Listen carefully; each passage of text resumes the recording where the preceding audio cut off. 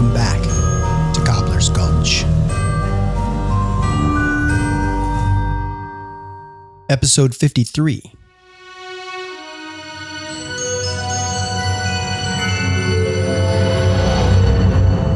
The funny-smelling goblin. Once Gruff and Copper set sail and had their interlude with the mermaids, Zip is the next to act. And he does so after some of the newly minted orphans claim to have seen goblins lurking on the margins of Cobbler's Gulch during a raucous game of kick the can. These orphans managed to escape without being noticed, and all of these newly minted orphans are staying close to the orphanage now, the honeymoon period of parentlessness having faded. Normally, rumors of goblins and the like would have caused Zip to turn into a bow-legged caterpillar, and then a half-eaten piece of candy corn, and then maybe a lopsided polydactyl possum. But such haphazard changes came with the anxiety of Zip not knowing who he was. And actually, he still doesn't know. The difference is that he's okay with not knowing. Okay with being who he is, even if it's unclear. And if a person is okay with being whomever they are, then that person can be whatever he or she wants. And what Zip wants at this moment is to be a squall marsh moth, because a moth can hear the heartbeat of a napping tortoise in a thunderstorm.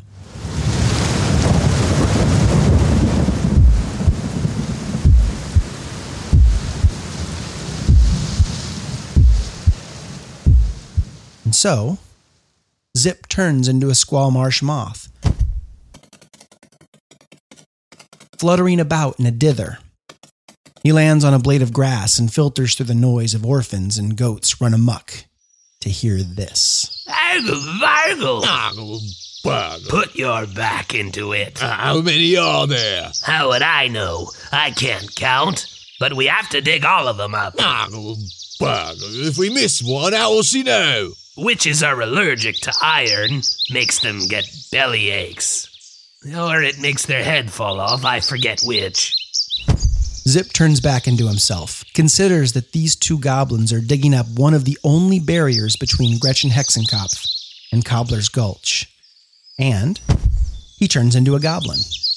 A vile, pallid, putrescent-looking little goblin. A quick creep through Cobbler's Gulch to its margins, and he finds himself in the presence of a freshly dug hole. Two goblins knee-deep inside of it. They set their jaundiced eyes on Zip.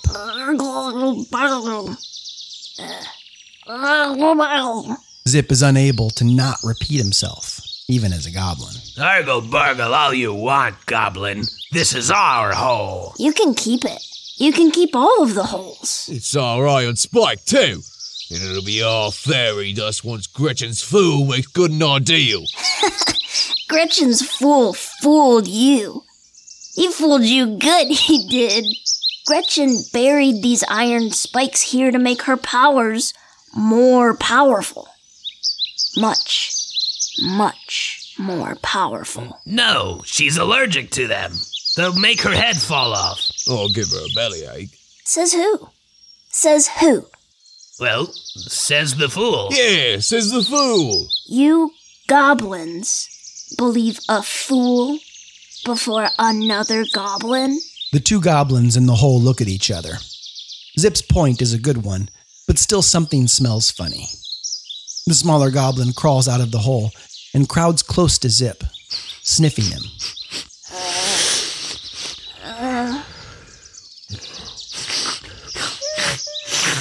You smell funny, goblin. Which is to say that Zip does not smell like the backside of a gassy dragon.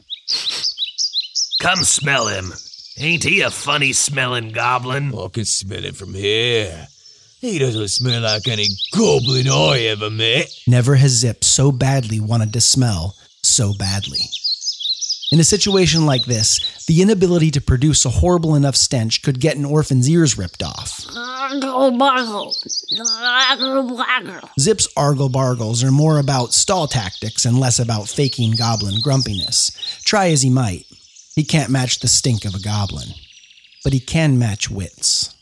Of course I smell funny. Of course I do. He admits it. You'd smell funny too, if Gretchen Hexenkopf put you in charge of rounding up orphans. Rounding up orphans is a funny-smelling job. Gretchen put you in charge? She did. She did. I've been rounding up orphans all the livelong day for her great orphan siege, which is why I smell like one. And Gretchen will be none too happy at all if she comes for these orphans, and her powers aren't what they ought to be. She's likely to twist you up like a tornado. I heard she done that to Boggart Fullythink. Boggart, What are you doing? The smaller goblin then smacks the larger goblin in the head with the iron spike he holds. Bury this already. I'd hurry if I were you. The blood moon is on the rise. And with that, Zip sneaks away, leaving the goblins to do the least goblin-like thing they've ever done. Thanks for listening. On the next Cobbler's Gulch.